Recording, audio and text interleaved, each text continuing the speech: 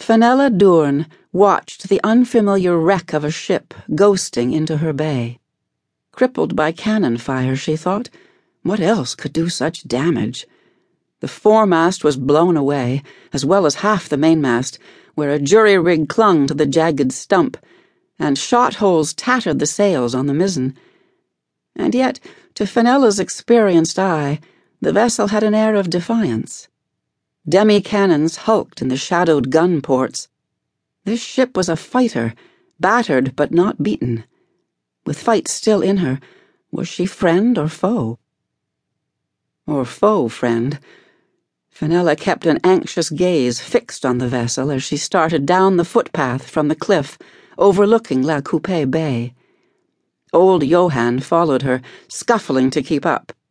The English Isle of Sark was the smallest of the 4 major Channel islands, just a mile long and scarcely a mile and a half wide, so from the cliff top Fenella could see much of the surrounding sea. The few hundred farmers and fishermen who called the island home were never far from the sound of waves smacking the 40 miles of rocky coast. Fenella, born a Scot and bred from generations of fishermen, was as familiar with the pulse of the sea as with her own heartbeat. "She flies no colors," Johann said, suspicion in his voice. Sheep grazing on the cliff top behind them bleated as though echoing the old Dutchman's unease. "She likely struck her colors in the skirmish," Fenella said. "Surrendered? Then why wasn't she taken as a prize?" Maybe she was, and the prize crew boarded her. Whoever was in command had done a fine piece of seamanship, Fenella thought. The skirmish must have happened far out in the Channel, since no report of it had reached Sark. Yet this captain had brought in his ship with one mast shot away and a single lateen sail on the jury-rigged mainmast. Crew now labored at lowering the sails on main and mizzen, the figures too small at this distance to make out features. "Or maybe she's Spanish," Johann warned. "Spaniards are cunning. Have a care, Nella." "That's no Spaniard. Her beak's too long." "English, maybe." She had decided the ship was not a danger, at least not to the people of Sark. On the contrary, the crew might need victualling, and Sark's crofters would be glad to sell them mutton and the first spring lambs. Fenella saw silver for herself, too.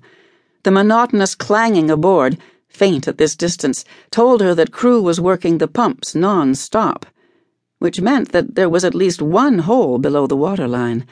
That promised employment for Fenella's shore crew to careen the hull on the beach to make repairs. Still, something about the crippled vessel unnerved her, as though it had come hunting her personally. She gave a thought to the flintlock pistol that lay in her petticoat pocket beneath her skirt. A foolish fear, she told herself, especially on such a peaceful, sunny day. Her skirt brushed the flowering gorse, releasing its faint perfume into the warm air.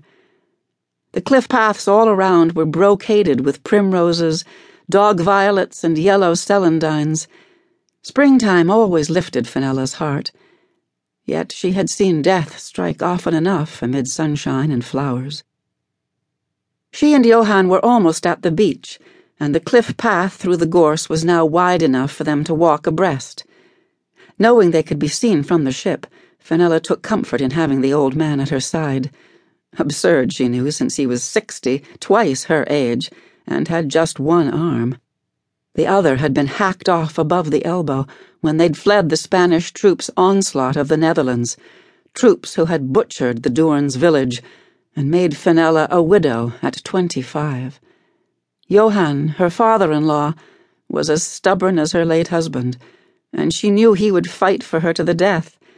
She loved the old man for that, but his devotion was also troubling, disabled and frail as he was. She worried about him, for he was getting frailer every day, the cough that had infected his lungs at Christmas persisting despite the spring warmth. Still, she did not slacken her brisk pace on the path as it wound down to the beach.